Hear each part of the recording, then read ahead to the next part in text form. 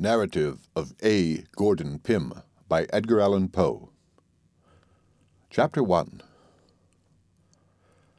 My name is Arthur Gordon Pym. My father was a respectable trader in sea stores at Nantucket, where I was born. My maternal grandfather was an attorney in good practice. He was fortunate in everything, and had speculated very successfully in stocks of the Edgarton New Bank, as it was formerly called. By these and other means he had managed to lay by a tolerable sum of money. He was more attached to myself, I believe, than to any other person in the world, and I expected to inherit the most of his property at his death. He sent me at 6 years of age to the school of old Mr. Ricketts, a gentleman with only one arm and of eccentric manners. He is well known to almost every person who has visited New Bedford. I stayed at his school until I was 16, when I left for Mr. E. Ronald's Academy on the hill. Here I became intimate with the son of Mr. Bernard, a sea captain, who generally sailed in the employ of Lloyd and Vredenburgh. Mr. Bernard is also very well known in New Bedford, and has many relations, I am certain, in Edgarton. His son was named Augustus, and he was nearly 2 years older than myself. He had been on a whaling voyage with his father in the John Donaldson, and was always talking to me of his adventures in the South Pacific Ocean. I used frequently to go with him, and remain all day and sometimes all night. We occupied the same bed, and he would be sure to keep me awake until almost light, telling me stories of the natives of the island of Tinian and other places he had visited in his travels. At last I could not help being interested in what he said, and by degrees I felt the greatest desire to go to sea. I owned a sailboat called the Ariel, and worth about $75. She had a half-deck or cuddy, and was rigged sloop fashion. I forget her tonnage, but she would hold 10 persons without much crowding. In this boat we were in the habit of going on some of the maddest freaks in the world, and when I now think of them, it appears to me 1,000 wonders that I am alive today. I will relate one of those adventures by way of introduction to a longer and more momentous narrative. One night there was a party at Mr. Bernard's, and both Augustus and myself were not a little intoxicated toward the close of it. As usual in such cases, I took part of his bed in preference to going home. He went to sleep, as I thought, very quietly, it being near 1 when the party broke up, and without saying a word on his favorite topic. It might have been half an hour from the time of our getting in bed, and I was just about falling into a doze, when he suddenly started up, and swore with a terrible oath that he would not go to sleep for any Arthur Pym in Christendom, when there was so glorious a breeze from the southwest. I never was so astonished in my life, not knowing what he intended, and thinking that the wines and liquors he had drunk had set him entirely beside himself. He proceeded to talk very coolly, however, saying he knew that I supposed him intoxicated, but that he was never more sober in his life. He was only tired, he added, of lying in bed on such a fine night like a dog, and was determined to get up and dress and go out on a frolic with the boat. I can hardly tell what possessed me, but the words were no sooner out of his mouth than I felt a thrill of the greatest excitement and pleasure, and thought his mad idea one of the most delightful and most reasonable things in the world. It was blowing almost a gale, and the weather was very cold, it being late in October. I sprang out of bed, nevertheless, in a kind of ecstasy, and told him I was quite as brave as himself, and quite as tired as he was of lying in a bed like a dog, and quite as ready for any fun or frolic as any Augustus Bernard in Nantucket. We lost no time in getting on our clothes and hurrying down to the boat. She was lying at the old decayed wharf by the lumberyard of Pankney and Company, and almost thumping her side out against the rough logs. Augustus got into her and bailed her, for she was nearly half full of water. This being done, we hoisted jib and mainsail, kept full, and started boldly out to sea. The wind, as I before said, blew freshly from the southwest. The night was very clear and cold. Augustus had taken over the helm, and I stationed myself by the mast on the deck of the cuddy. We flew along at a great rate, neither of us having said a word since casting loose from the wharf. I now asked my companion what course he intended to steer, and what time he thought it probable we should get back. He whistled for a few minutes, and then said crustily, "I am going to sea. You may go home if you think proper." Turning my eyes upon him, I perceived at once that, in spite of his assumed nonchalance, he was greatly agitated. I could see him distinctly by the light of the moon. His face was paler than any marble, and his hand shook so excessively that he could scarcely retain hold of the tiller. I found that something had gone wrong, and became seriously alarmed. At this period I knew little about the management of a boat, and was now depending entirely upon the nautical skill of my friend. The wind, too, had suddenly increased as we were fast getting out of the lee of the land. Still, I was ashamed to betray any trepidation, and for almost half an hour maintained a resolute silence. I could stand it no longer, however, and spoke to Augustus about the propriety of turning back. As before, it was nearly a minute before he made answer or took any notice of my suggestion. "By and by," said he at length. "Time enough. Home by and by." I had expected a similar reply, but there was something in the tone of these words which filled me with an indescribable feeling of dread. I again looked at the speaker attentively. His lips were perfectly livid, and his knees shook so violently together that he seemed scarcely able to stand. "For God's sake, Augustus," I screamed, now heartily frightened, "what ails you? What is the matter? What are you going to do?" "Matter," he stammered in the greatest apparent surprise, letting go the tiller at the same moment and falling forward into the bottom of the boat. "Matter? Why, nothing is the matter. Going home, don't you see?" The whole truth now flashed upon me. I flew to him and raised him up. He was drunk, beastly drunk. He could no longer either stand, speak, or see. His eyes were perfectly glazed, and as I let him go in the extremity of my despair, he rolled like a mere log into the bilge-water from which I had lifted him. It was evident that during the evening he had drunk far more than I suspected, and that his conduct in bed had been the result of a highly concentrated state of intoxication, a state which, like madness, frequently enables the victim to imitate the outer demeanor of one in perfect possession of his senses. The coolness of the night air, however, had had its usual effect. The mental energy began to yield before its influence, and the confused perception which he no doubt then had of his perilous situation had assisted in hastening the catastrophe. He was now thoroughly insensible, and there was no probability that he would be otherwise for many hours. It is hardly possible to conceive the extremity of my terror. The fumes of the wine lately taken had evaporated, leaving me doubly timid and irresolute. I knew that I was altogether incapable of managing the boat, and that a fierce wind and strong ebb tide were hurrying us to destruction. A storm was evidently gathering behind us. We had neither compass nor provisions, and it was clear that, if we held our present course, we should be out of sight of land before daybreak. These thoughts, with a crowd of others equally fearful, flashed through my mind with a bewildering rapidity, and for some moments paralyzed me beyond the possibility of making any exertion. The boat was going through the water at a terrific rate, full before the wind, no reef in either jib or mainsail, running her bows completely under the foam. It was a thousand wonders she did not broach to, Augustus having let go the tiller, as I said before, and I being too much agitated to think of taking it myself. By good luck, however, she kept steady, and gradually I recovered some degree of presence of mind. Still the wind was increasing fearfully, and whenever we rose from a plunge forward, the sea behind fell combing over our counter and deluged us with water. I was so utterly benumbed, too, in every limb as to be nearly unconscious of sensation. At length I summoned up the resolution of despair, and rushing to the mainsail, let it go by the run. As might have been expected, it flew over the bows, and, getting drenched with water, carried away the mast shored off by the board. This latter accident alone saved me from instant destruction. Under the jib only, I now boomed along before the wind, shipping heavy seas occasionally over the counter, but relieved from the terror of immediate death. I took the helm and breathed with greater freedom as I found that there yet remained to us a chance of ultimate escape. Augustus still lay senseless in the bottom of the boat, and as there was imminent danger of his drowning, the water being nearly a foot deep just where he fell, I contrived to raise him partially up and keep him in a sitting position by passing a rope around his waist and lashing it to a ringbolt in the deck of the cuddy. Having thus arranged everything as well as I could in my chilled and agitated condition, I recommended myself to God, and made up my mind to bear whatever might happen with all the fortitude in my power. Hardly had I come to this resolution when suddenly a loud and long scream or yell, as if from the throats of 1,000 demons, seemed to pervade the whole atmosphere around and above the boat. Never, while I live, shall I forget the intense agony of terror I experienced at that moment.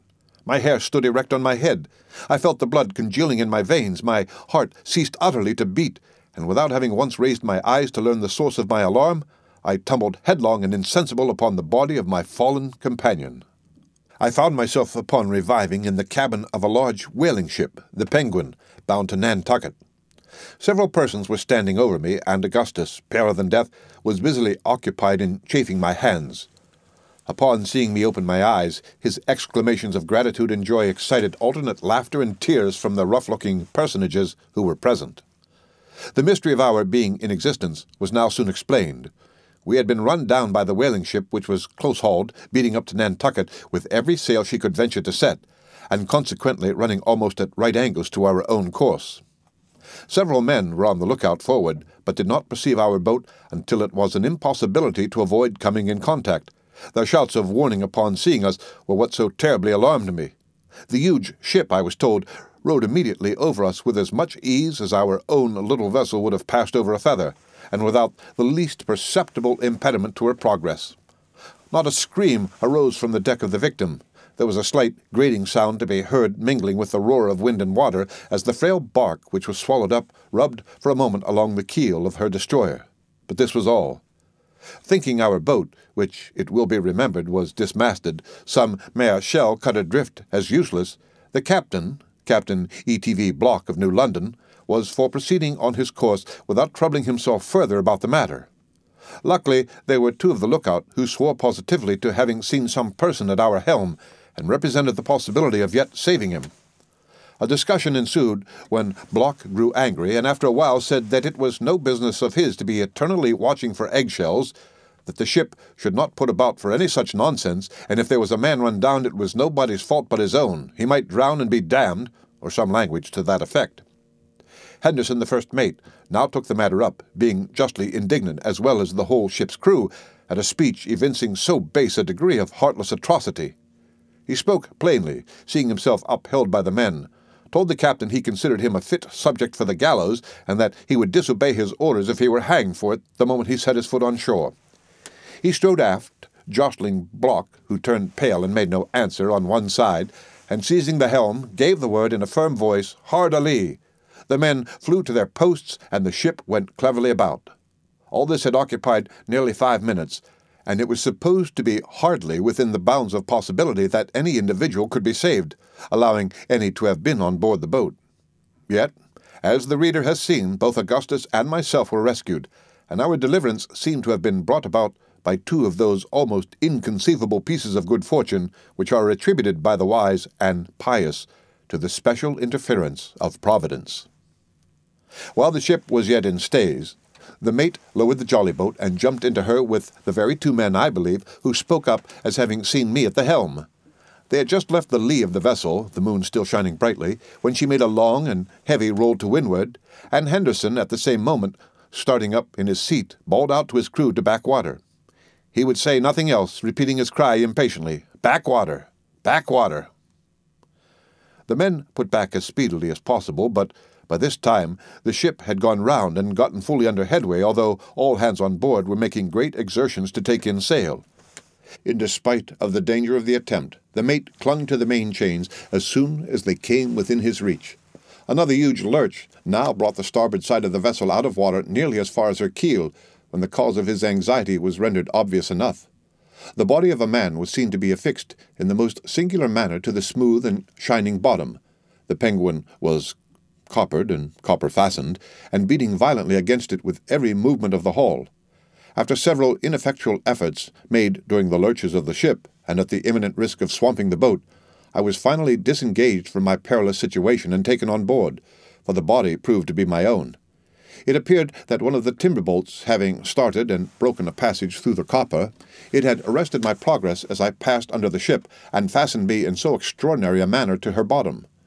The head of the bolt had made its way through the collar of the green baize jacket I had on, and through the back part of my neck, forcing itself out between two sinews, and just below the right ear.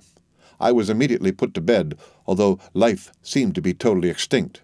There was no surgeon on board. The captain, however, treated me with every attention, to make amends, I presume, in the eyes of his crew for his atrocious behavior in the previous portion of the adventure. In the meantime, Henderson had again put off from the ship, although the wind was now blowing almost a hurricane. He had not been gone many minutes when he fell in with some fragments of our boat, and shortly afterward one of the men with him asserted that he could distinguish a cry for help at intervals amid the roaring of the tempest. This induced the hardy seamen to persevere in their search for more than half an hour, although repeated signals to return were made them by Captain Block, and although every moment on the water in so frail a boat was fraught to them with the most imminent and deadly peril. Indeed, it is nearly impossible to conceive how the small jolly they were in could have escaped destruction for a single instant. She was built, however, for the whaling service, and was fitted, as I have since had reason to believe, with air boxes in the manner of some lifeboats used on the coast of Wales. After searching in vain for about the period of time just mentioned, it was determined to get back to the ship. They had scarcely made this resolve when a feeble cry arose from a dark object that floated rapidly by. They pursued and soon overtook it. It proved to be the entire deck of the Ariel's cuddy. Augustus was struggling near it, apparently in the last agonies. Upon getting hold of him, it was found that he was attached by a rope to the floating timber. This rope, it will be remembered, I had myself tied around his waist and made fast to a ringbolt for the purpose of keeping him in an upright position, and, by so doing, it appeared had been ultimately the means of preserving his life. The Ariel was slightly put together, and in going down her frame naturally went to pieces. The deck of the cuddy, as might have been expected, was lifted by the force of the water rushing in entirely from the main timbers, and floated, with other fragments no doubt, to the surface. Augustus was buoyed up with it, and thus escaped a terrible death.